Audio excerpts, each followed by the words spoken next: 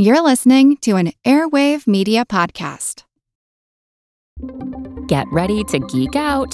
The Wired Science Podcast explores all the latest and greatest in science. Everything from strange diseases and biological breakthroughs to interesting tech and mysteries in outer space.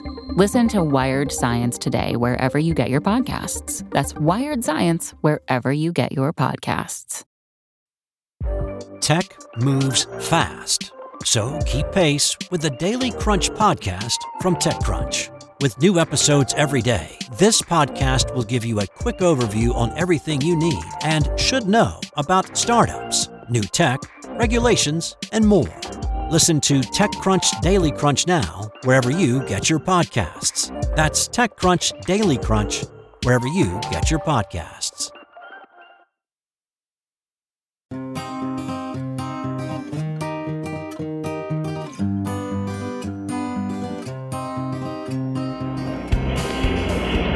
T-minus 15 seconds. Guidance is internal. Everyone loves a good countdown. 9. Ignition sequence start. But a successful moon landing, well, it was not inevitable. In fact, soon after President Kennedy made his famous public statement, NASA confessed that it wasn't sure it could pull it off. We didn't know anything about how to get there. There was no rocket that could carry you to the moon. There was no spaceship that could land on the moon. There were no spacesuits for people to get out of that spaceship and walk around. There was no moon food. In fact, on the day that Kennedy gave the speech, May 25th, 1961, there was still an argument inside NASA about whether human beings would be able to think in space, whether our brains would work correctly in zero gravity. NASA put the odds that we would make it there and back safely by the end of the decade at 50-50. Okay, all flight controllers, go for landing. Retro, go. Righto, go. Guidance, go. Control, go. Telcom, go. GNC, go. I'm Seth Shostak. I'm Molly Bentley. This is Big Picture Science, produced at the SETI Institute. If you remember watching Neil Armstrong take one small step, then you're at least a half century old. Still looking very good. Your go. Eagle looking great. But on the 50th anniversary of that day in July 1969, we go behind the familiar phrases and the iconic photos that make it all look so easy, to the mad scramble, the mistakes and contingency plans along the way, and to the hundreds of thousands of men and women whose feet would never touch lunar regolith but made it possible that a select few did. In this special episode for Apollo's 50th anniversary, what led to nailing the moon landing.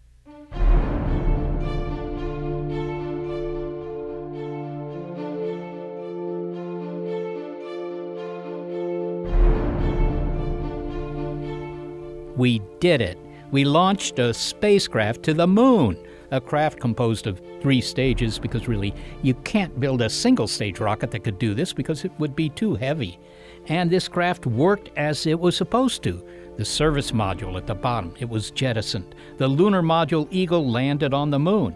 And the command module Columbia brought all 3 astronauts home safely.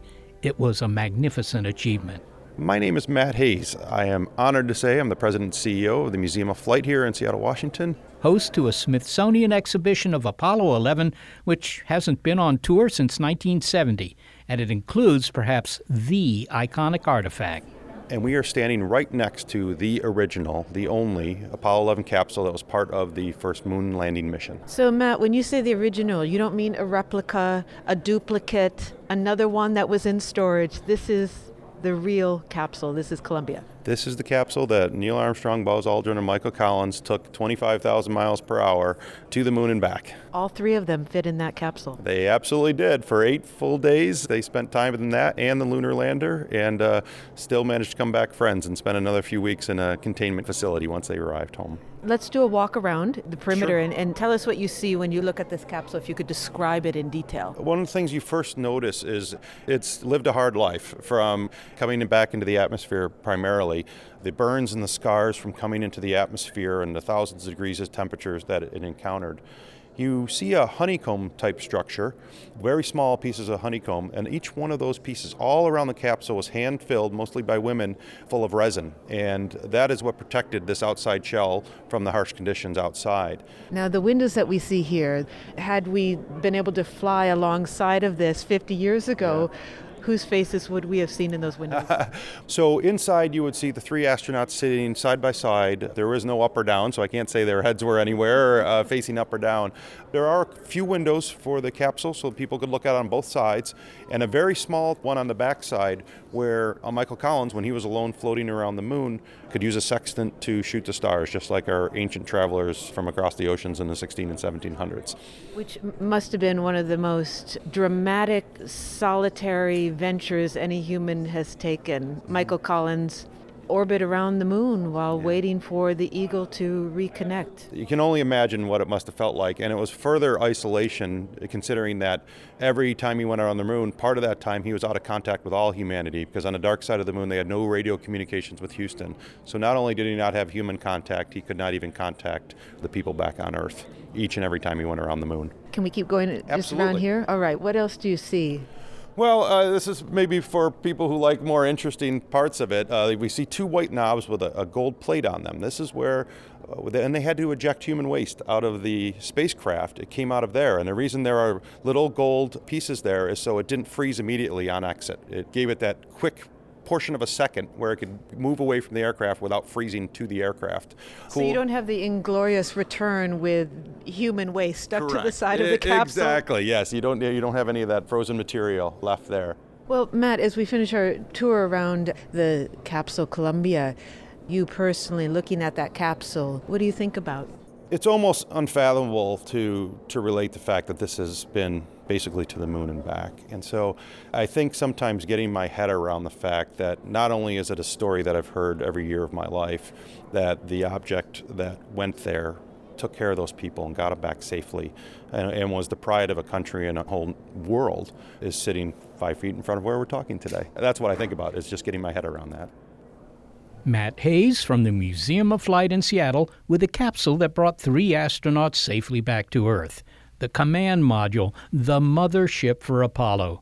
But it's not the whole story. Because in order for a trio of parachutes to slow Columbia for its splashdown in the Pacific Ocean on July 24, 1969, allowing 3 astronauts to emerge alive, carrying a bag of moon rocks, thus fulfilling the president's public pledge, before all of that, NASA needed to get moving.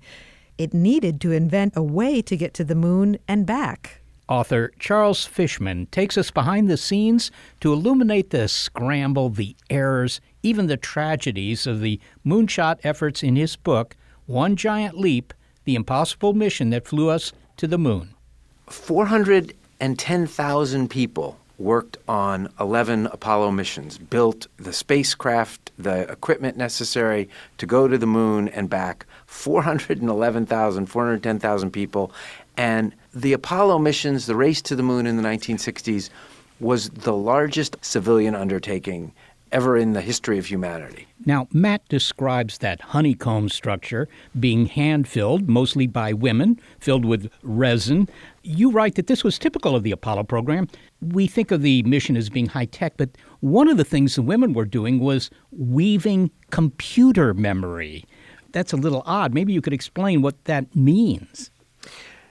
You know, Apollo was this remarkable blending of literally advanced cutting-edge technology that had to be invented in order to get to the moon. We had to invent this Apollo flight computer, the smallest, fastest, most nimble computer ever. We had to invent the spacesuits. We had to invent that heat shield material that was injected into the honeycomb, one little cell at a time, was an all-new material. This was an era when small computers were the size of 2 or 3 refrigerators lined up next to each other. You couldn't fly a refrigerator to the moon. MIT managed to invent a computer that was the size of a briefcase, but the guts of the computer, the actual programming, the memory, there was no technology to do it. And so each wire in that computer was hand-stitched by a woman. They employed mostly former textile workers in a Raytheon factory in Waltham, Massachusetts. 1 and 0 at a time. There were about 590,000 ones and zeros. The memory for one Apollo flight computer took 8 weeks. So, Charles, exactly how do you weave memory? How do you sew memory into a computer?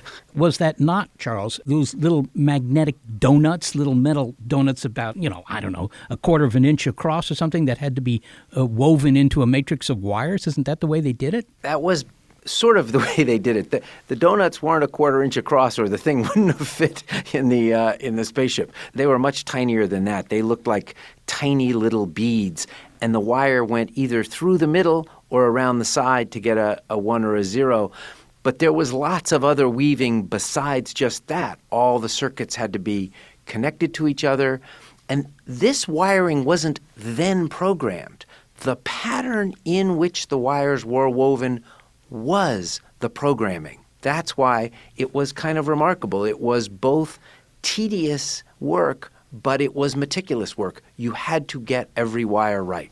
Well, to give an example of the Plan B contingencies that had to be employed during Apollo, let's take a listen to this. My name is Jeff Nunn, and I am the Adjunct Curator for Space History at the Museum of Flight. So what we have here is a medical kit from the Command Module Columbia.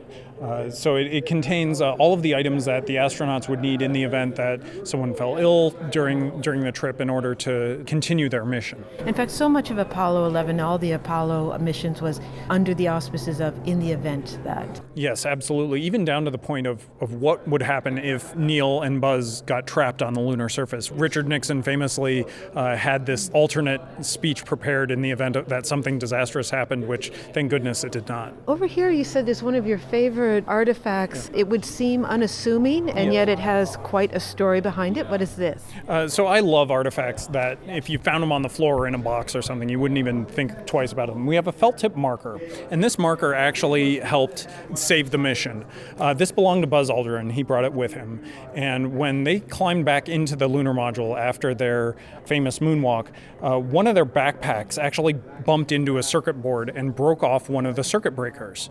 And that breaker happened to be the one that was used to arm the engine that would get them back off the moon. And so it had snapped off. And we actually have the broken circuit breaker here as well. And so while they were troubleshooting what to do about it, Buzz realized, I've got this marker, and he jammed it into the circuit breaker box and managed to flip the switch in order to arm it so that they could fire the engine to get them back up off the moon and back to Earth. So when we think of all the contingency plans that these thousands of engineers had pulled together, I would guess that not one of them had thought, well, our plan B in this situation is a felt pen. I think that's absolutely right. And if you ask a flight controller, they might give you a different story. They might say, well, we were working on a contingency, we had a contingency, but Buzz was thinking on his feet and it worked. And does it also work as a pen? Yes, I imagine it. Definitely think it did. That was what it was there for.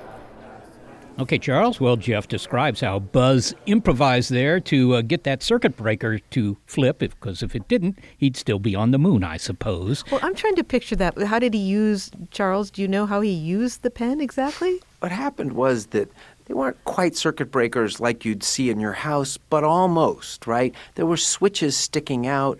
And NASA consulted the company that made all these circuit breakers and said, how can we fix this? They were busy trying to reroute the circuitry. They could do that too by using a different circuit breaker. But the company said you can just jam something in there and it will move the switch from off to on.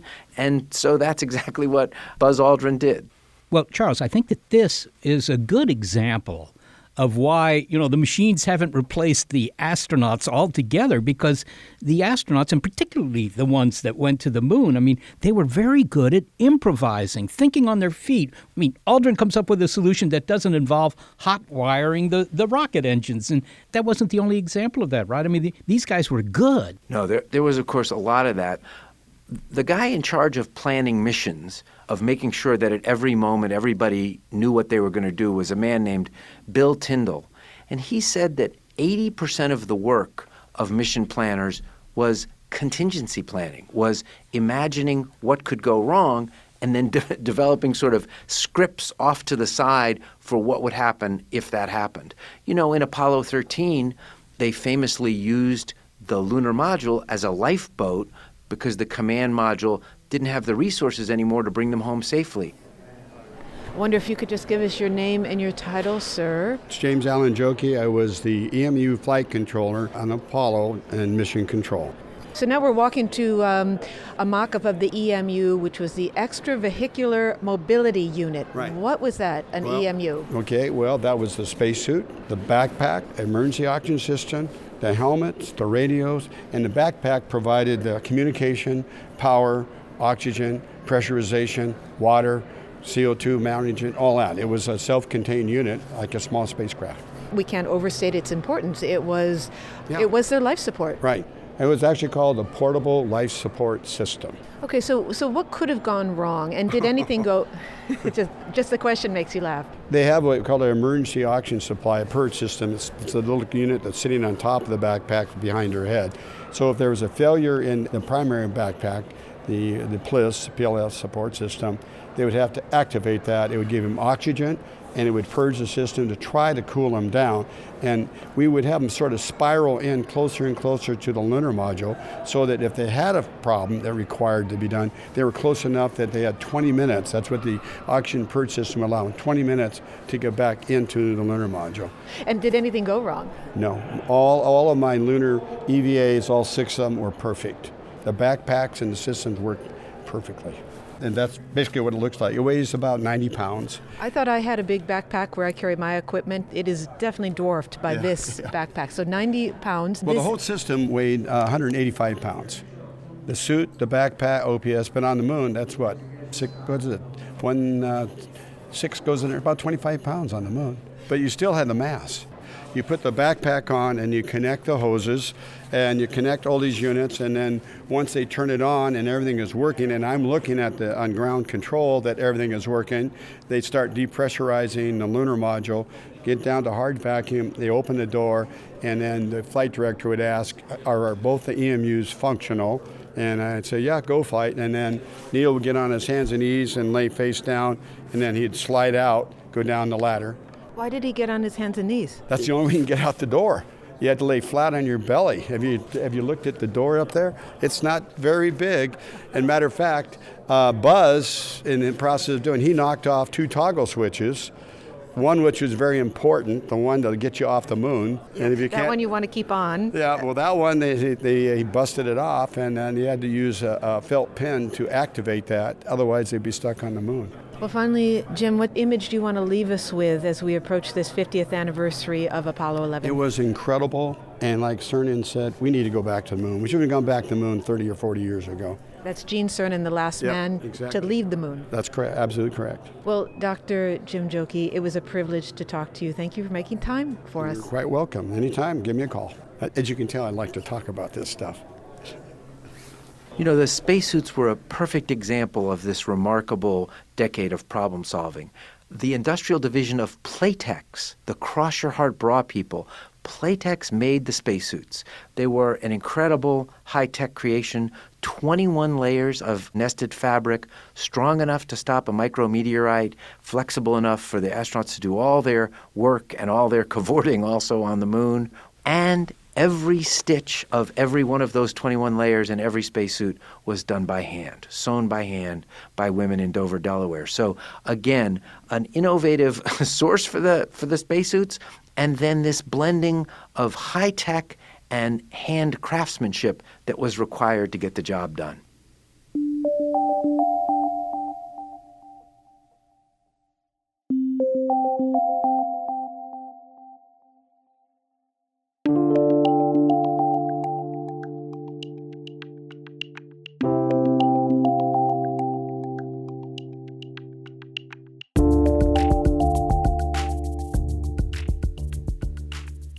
We'll hear more from author Charles Fishman, plus national flag waving, why the Soviets lost their chance to plant a hammer and sickle, and how the Americans nearly left the stars and stripes at home. Plus, a nurse joins the mission.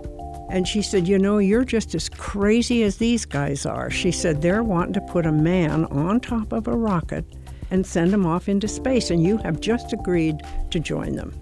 All that next. On the 50th anniversary of Apollo, what led to nailing the moon landing on Big Picture Science.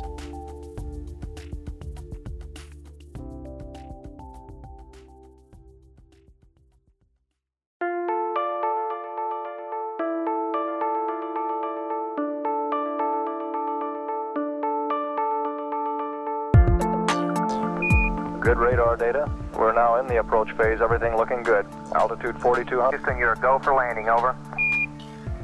This is our 50th anniversary look at the July 1969 moon landing on Big Picture Science. And author Charles Fishman and curators from the Apollo exhibit at the Museum of Flight in Seattle are taking us behind the historic crackling radio utterance of one small step to some of the less polished moments that took us there. And Charles, you've shared some of the improvisations on the road to Apollo 11, but of course, the astronauts couldn't improvise in every situation. And that brings to mind the great tragedy of the Apollo program, the fire on the Apollo 1 rocket that killed 3 astronauts, Robert Chaffee, Gus Grissom, and Ed White. In the Apollo 1 fire, the astronauts were in the capsule, which was sealed, on the launch pad, going through pre-launch tests for an actual mission that would have happened about a month later. And there was a short circuit inside the capsule. There was a pure oxygen atmosphere. There was lots of flammable material inside the capsule, and there was an almost instantaneous conflagration inside that very tiny capsule, and the astronauts died. They didn't burn, they suffocated. And the conflagration was so intense that the capsule actually exploded and knocked the support staff in the surrounding launch pad off their feet. We have the hatch from the Apollo 11 Command Module Columbia on display. It's separated out from the capsule. So we should say this is a hatch, this is a door. Right. But a door is not just a door when you're talking about a spacecraft. Yeah, it's the only barrier between the astronauts and the vacuum of space. And it's also, in the event of an emergency, especially on the launch pad, it's their only means of escape. And the original design of the hatch was a big contributor to the loss of life on Apollo 1 when they had a fire during testing. So this hatch is the redesigned hatch, which would allow the astronauts to get out quickly in the event of an emergency. What was the faulty design on Apollo 1? So on Apollo 1, they originally had an inward opening hatch, and the thought was they didn't want a hatch to accidentally blow outward once they were in space. But when there was a fire situation in the spacecraft, the heat increased the pressure inside the spacecraft and basically sealed the hatch against the side of the craft, so it would take more strength than the astronauts actually had in order to pull that hatch inward to get out. That was Apollo 1, this Yes. is Apollo 11. Yes. What were the fundamental design changes in the intervening years? There were a number of them. The big one is that they switched from a hatch that basically had 3 layers, each that had to be separated on their own and with inward opening hatches, to a single hatch that you just turn a handle and it would open outward in the event that you needed to get out quickly. So, Charles, they talked about how they changed the hatch from inward opening to outward opening. You find that in schools and so forth. I mean, with doors and so forth, in case of fire. That's a fairly straightforward thing to do. There were many other things that you mentioned. There were flammable materials that they were using. They reduced that. But the really interesting thing for me here is the fact that they had 100% oxygen atmosphere in that capsule. You know, in this room here, it's a 20% oxygen atmosphere, much less flammable. Why were they using 100% oxygen? You know, in the initial design, it almost feels a little sad to say this, but they were trying to save weight. And if you were going to mix gases, you know, with a partial pressure of this and a partial pressure of that, you had to have all kinds of mechanisms to enable you to do that. And that was complicated, and it added weight to the capsule. And so it was a design compromise that they thought they could manage, and then they had this tragedy, and they obviously realized that it wasn't a good compromise, and they could afford whatever it was, the 50 or 80 pounds, to manage the atmosphere inside the capsule differently. And I think you're right that at this moment they took it seriously. Not that they had not been taking the moonshot seriously, but this began the era of double, triple, quadruple checking all their work. The safety culture really was transformed by this, because what caused the fire was literally wires that the insulation had rubbed off of, which seems like a sort of small thing, and yet it doomed those 3 people. And if that had happened in space, they also would have been doomed. And so people all of a sudden realized that space travel's different than building a B-52 bomber, and any small thing that goes wrong in that very high-powered environment, in that very dangerous environment, can cause a disaster. The Americans were not the only ones enduring tragedy. The Soviets, too, suffered devastating setbacks, but, says David Whitehouse, author of Apollo 11, The Inside Story, unlike NASA, their space program didn't have what it took to see the mission to completion. When our Cold War competitors felt irretrievably behind, they denied ever intending to plant Soviet boots in the lunar dust. It's surprising. After all, a dozen years earlier, the launch of the Soviet satellite Sputnik suggested that the Russians were on a clear course to space domination, fueling a frantic U.S. reaction and the development of programs Mercury, Gemini, and Apollo. Actually, if you look at what the Soviet Union was doing at that time, you would have had to put money on the Soviet Union getting to the moon first. They had the better equipment, they had the more experience, they had the better design.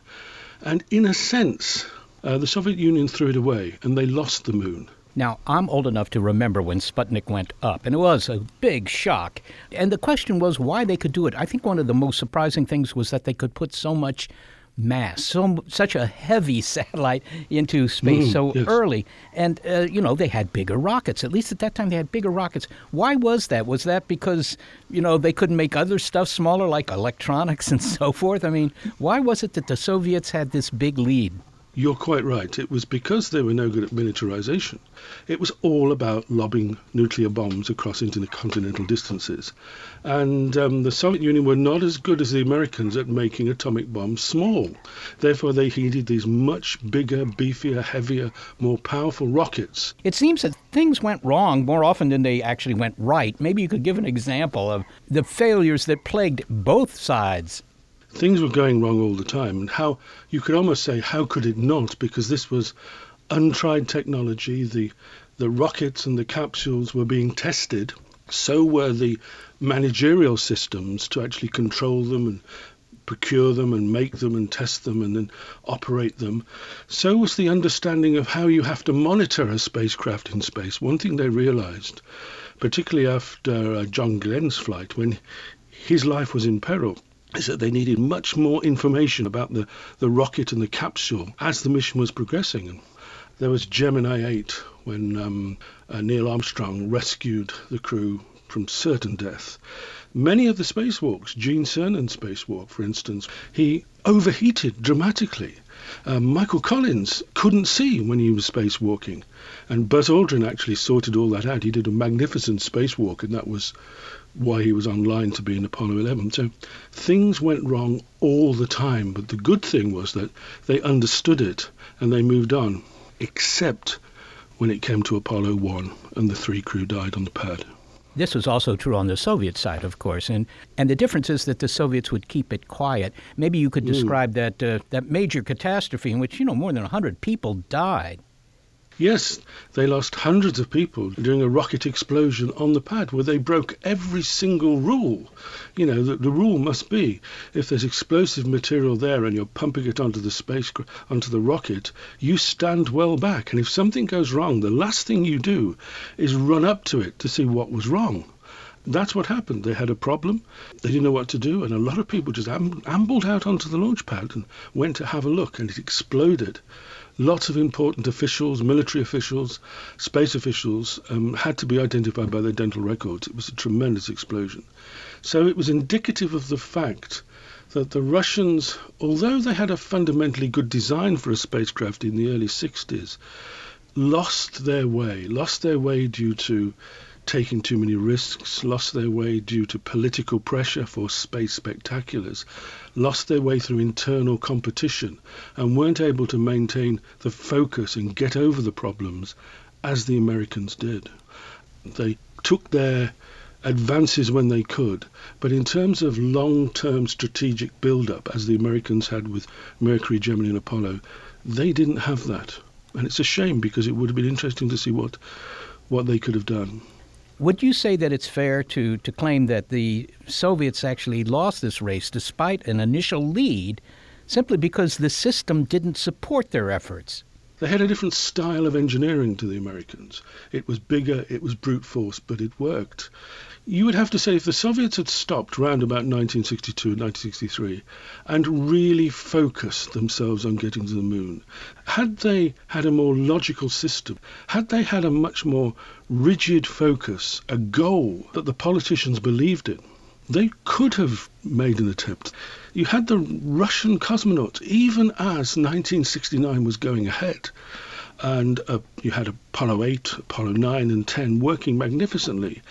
The Russians had a rocket which, on a good day, with a magnificent amount of luck, could perhaps have got somebody in orbit around the moon or slung around the moon and come back. And you had Russian cosmonauts pleading, we know it's dangerous, we know, it's going to be very dangerous, we may not survive with our lives, but let us do it, we want to do it. And the Russians did not have the confidence or the system to allow them to do that. So that's why they pulled off the greatest con trick in the history of spaceflight. They made people believe they weren't interested in going to the moon, and their interest lay in space stations. Well, they said that, and they said that after Apollo 8. They said that after Apollo 11. They weren't really interested in going to the moon, but of course that wasn't true. Was there actually a turning point in the space race? Was there a point that you could wag your finger at and say, that's when the Americans finally caught up to and surpassed the Russians in this effort? It would have been the mid-Gemini flights, I think, when they took over the endurance record of staying in space. Some Gemini flights stayed in space in that very cramped two-man capsule for 2 weeks at a time. And it was then when they worked out how to dock and maneuver in space and to change orbits and to space work. Around about 1965, that's when the momentum turned to America. They didn't really know what the Russians were capable of, but they knew they had the abilities now to move on to Apollo. And it's remarkable that Apollo succeeded with Apollo 11 landing on the moon with so few flights. So I'd put it in Gemini. Gemini is an underrated and fantastic series of missions. Gemini was when it turned in America's favor, I think. David Whitehouse, thanks so very much for speaking with us. It's been a pleasure, Seth. Thank you very much. David Whitehouse is the author of Apollo 11, The Inside Story.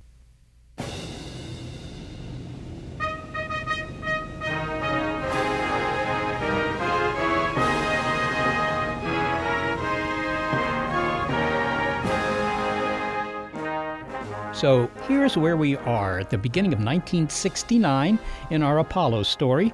We have a U.S. moon mission that for 8 years has managed to combine careful strategic planning with the ability to handle unforeseen contingencies. It has survived mishaps and tragedies to finally reach the big day, the launch that will draw thousands to the bleachers and shorelines at Cape Kennedy, another million to the highways and beaches nearby, and glue an estimated 600 million to their televisions 4 days later to watch the first step in the planting of the American flag in the lunar dust. Well, wait, the flag. Did anyone think to bring a flag? And how's it going to fly on the no-atmosphere lunar surface? Author Charles Fishman on this last-minute oops. Well, they did two things about the flag. The first thing they did was forget.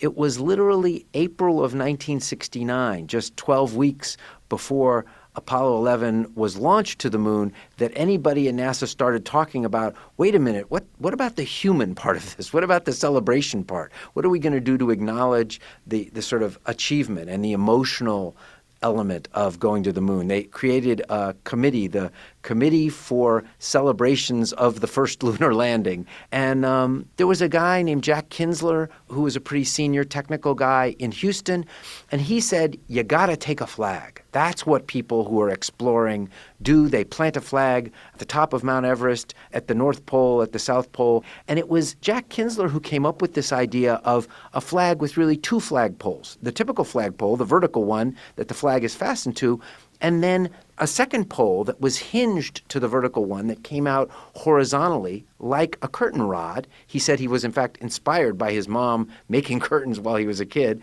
And the flag then had a seam along the top, and you just pulled the flag out along that horizontal pole that sort of latched into position. And then, although there was no air, there was no atmosphere, that way the flag looked like it was flying. And if you look at the pictures of the flag on the moon from all of the flights, you can see the pole. The pole is very clearly there. And it was an ingenious solution. Well, we now have better insight into why the American space program won this race. But there are a few more surprises, including Neil Armstrong's landing. Here's a quiz. How much fuel was left when the Eagle touched down? 2 hours worth? 2 minutes? 14 seconds? That's next. On the 50th anniversary of Apollo 11, it's Nailing the Moon Landing on Big Picture Science.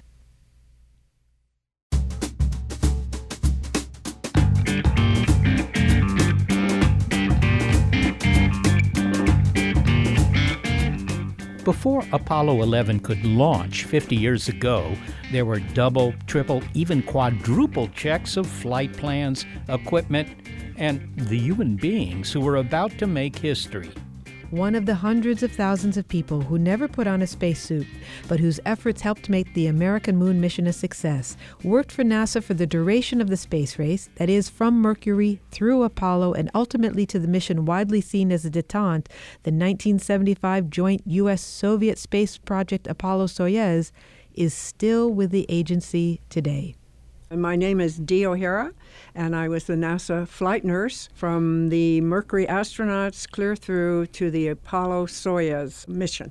Well, none of them really needed a nurse, to be honest with you, but when they were putting the programs together, it was decided that if they had a nurse, she would be able to pick up if there was any illness going on, because they knew that the astronaut would not say anything to a flight surgeon. As you know, astronauts are afraid of flight surgeons because flight surgeons have the capability of grounding them. I did not. So that was the basic reason. It was like talking to a friend when they talked to you. Yeah, I think so. And the agreement was they could come to me with anything, regardless of what it was, and I would never betray them. But if I thought it was serious enough, I was obligated and would tell a flight surgeon. They were young guys, right? They were kind of typically in their early 30s, I believe. Yes. So they had already been vetted in any case because they were military pilots. So all the things that might be systematic, I suppose, had been kind of weeded out. Either ruled out or they were not selected. So those that were selected, as you said, had all been vetted and were in pretty darn good shape when we got them, when NASA brought them on board. They viewed themselves as being kind of invincible, it sounds like. Oh, well, yes, of course. They were all the number one pilot. They were all the hotshot pilots. They were number one for everything. Imagine that I'm trying to imagine this. I'm Neil Armstrong. It's early July 1969. In a few days, I'm going to be stuffed into the nose of a Saturn V rocket, and I come to see you. What sort of tests would you do, and how long would it take? We saw all of the crew, and particularly the 11 crew, every day, 5 days prior to the mission. First of all, we saw them at what we call F-30, which was 30 days before. Then we saw them at F-15, 15 days before, and F-11. And then we would see them periodically, but from F-5, 5 days before the launch, we saw them every day. We checked their skin, mainly to see there were no rashes or itching, checked their ears to be sure, because they had to wear earphones, and to be sure there was nothing that would become irritating once they launched. What was the most scary situation that you uncovered when you were examining these guys? Oh, I don't think I ever found anything really scary. One of them had a bad rash on his chest, and he also had one in the ear. And our concern was, and that's really not scary, except when it's that close to launch, you want to make sure that that is cleared up before they go. So you really were an important control element in this whole thing. Well, I guess. I can hear that you're being modest, Dee, but I mean, there could have been a situation which could have fouled up the whole operation on Apollo 11 or any of the others. Yes, and that's why there were a couple of incidents that they came to me about, and I, in my judgment, thought I could take care of it by myself. And I told them, I'll see how we solve this, and I would either take samples or whatever and take it to a hospital there in Cocoa Beach. Anything you can tell me about here? No.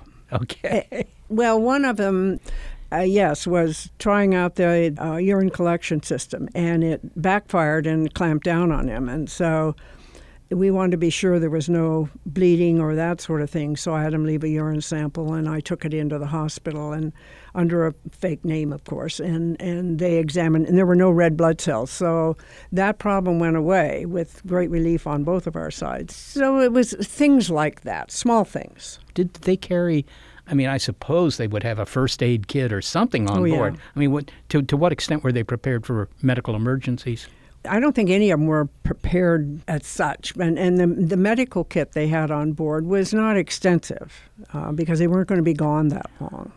So they had the usual Band-Aids and aspirin and, things like that. If some injury occurred because, they cut themselves on a piece of metal, or I don't know, or something went wrong with their spacesuits when they were out on the surface of the moon, something like that could be quite serious. Well, not only serious, it could be deadly.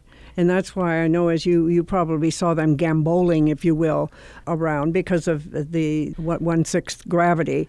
They were cautioned and admonished to not be jumping around because if they fell and tore that suit, it was kind of all over. Now, the Apollo mission, that wasn't your first rodeo. It was also not your last rodeo. Right. You've been involved in several manned space missions. How'd you get into this business? Did you get a degree in astronaut nursing, if there was such a thing? No, the bottom line was I was in the right place at the right time. But you were already trained as a nurse. I was in the Air Force. I got called in. They said, well, are you scared? And I said, well, yeah. And they said, well, you better be more scared because you're going to go see the base commander. And so went in the office, his exec officer was there, the chief nurse was there, all these people. And he started talking. He mentioned astronauts. I didn't have a clue what that was.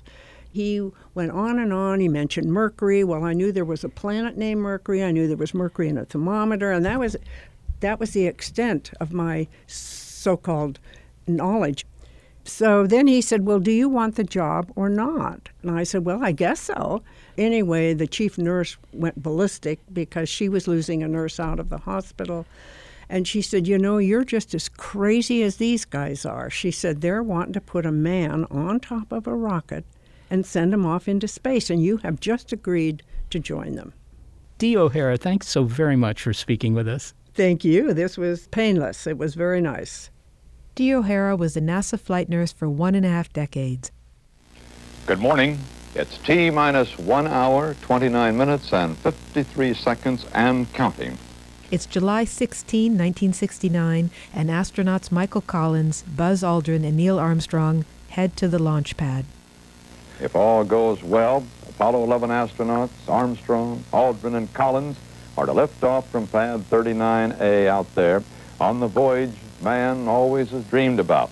All systems look good, except... From early morning, engineers have been working to fix a defective liquid hydrogen valve, and they're still scrambling, even as the astronauts ride the elevator to the top of the Saturn V. If they don't fix the valve, the launch will be scrubbed. Fortunately, they do fix it. The astronauts are seated. All systems are go. 2, 1, 0. All engine running. Liftoff. We have a liftoff. The Apollo 11 spacecraft loops 1.5 times around the Earth before catapulting toward the moon. Soon after, Michael Collins does an amazing thing. He directs the command module Columbia to separate from the rest of the spacecraft, turn 180 degrees, and head back to dock with the lunar module Eagle, which was behind it. The combined spacecraft, command module and Eagle lander, now head for the moon. Everything is as smooth as a billiard ball, and it's all working beautifully. 4 days later, on July 20th, Neil and Buzz climb into the Eagle and prepare for the descent to the moon as Michael Collins begins a solitary 22-hour orbit around it.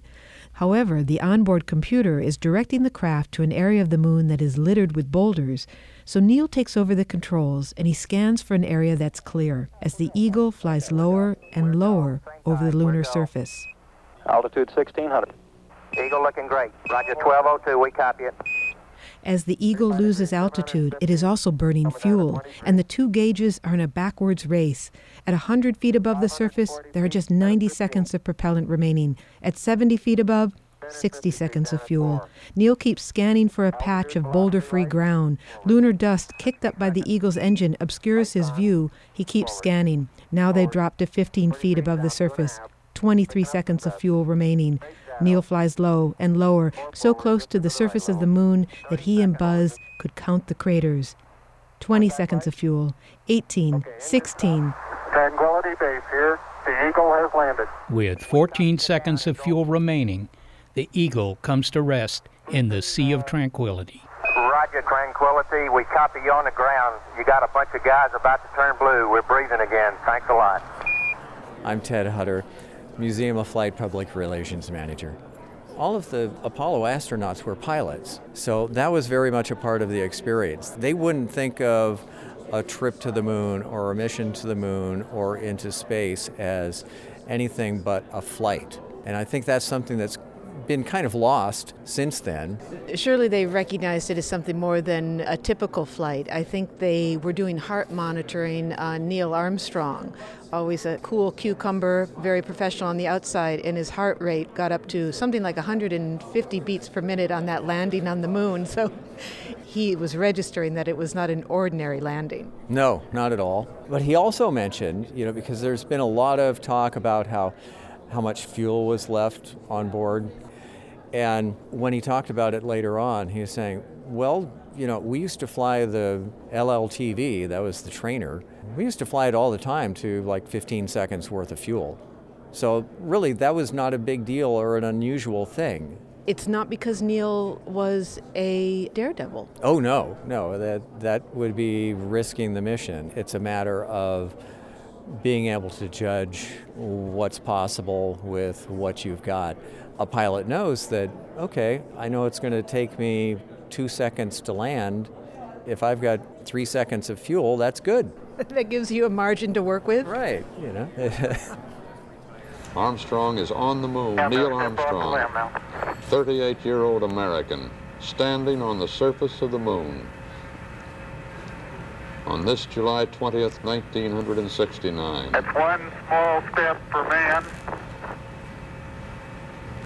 one giant leap for mankind.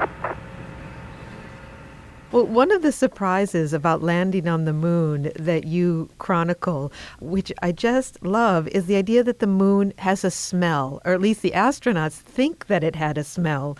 How did the astronauts discover this? And of course, Charles, what does the moon smell like? This was a wonderful moment. I think it was actually a wonderful moment for the astronauts, and it was certainly a wonderful moment in my research and reporting because it's not really widely known. That very first time, Armstrong and Aldrin come in from their 2.5-hour moonwalk, they seal the hatch of the lunar module, repressurize, and then they unsnap their space helmets. And the entire cabin of the lunar module has been filled with this odor. And it was, in fact, the odor of all the moon dirt and moon dust that they had tracked back inside. The moon turns out to smell like, Armstrong called it smelling like fireplace ashes or the ashes in a barbecue grill. Aldrin described it as the air after a fireworks show, a kind of burned or gunpowdery smell. All 6 crews of 2 people encountered the smell. And what's interesting is by the time they got back to Earth, and even by the time the moon rock samples got back to Earth, the smell was gone.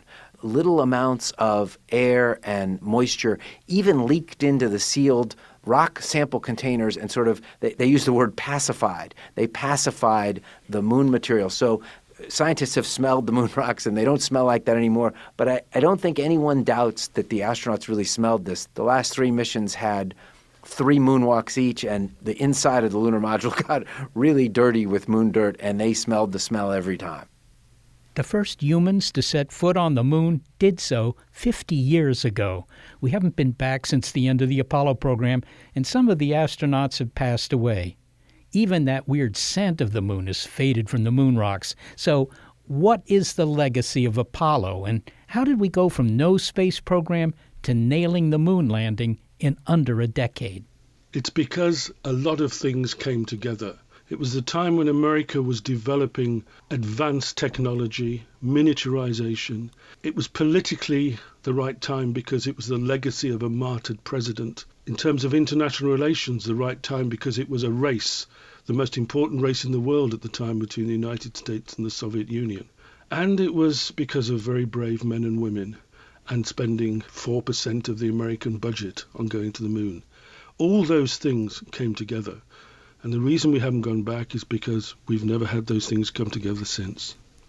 We've heard about the geopolitical consequences. We've heard about the technology spin-offs, the development of microelectronics. But personally, I think that the really important thing about the Apollo mission is that 1,000 years from now, when people think back to the 20th century, what they will remember is one thing. It was the century in which humans first set foot on another world.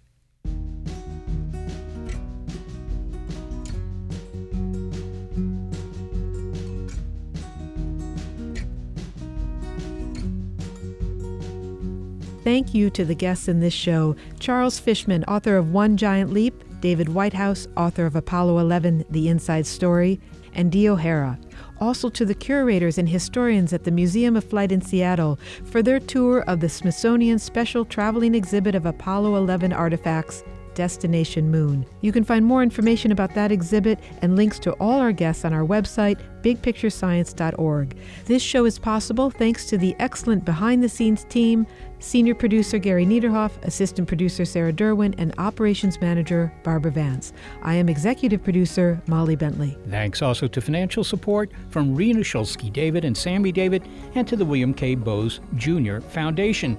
Big Picture Science is produced at the SETI Institute, a nonprofit education and research organization.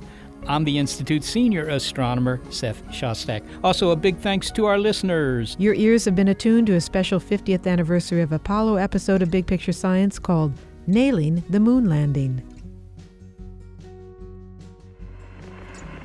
And as you talk to us from the Sea of Tranquility, it inspires us to redouble our efforts to bring peace and tranquility to Earth.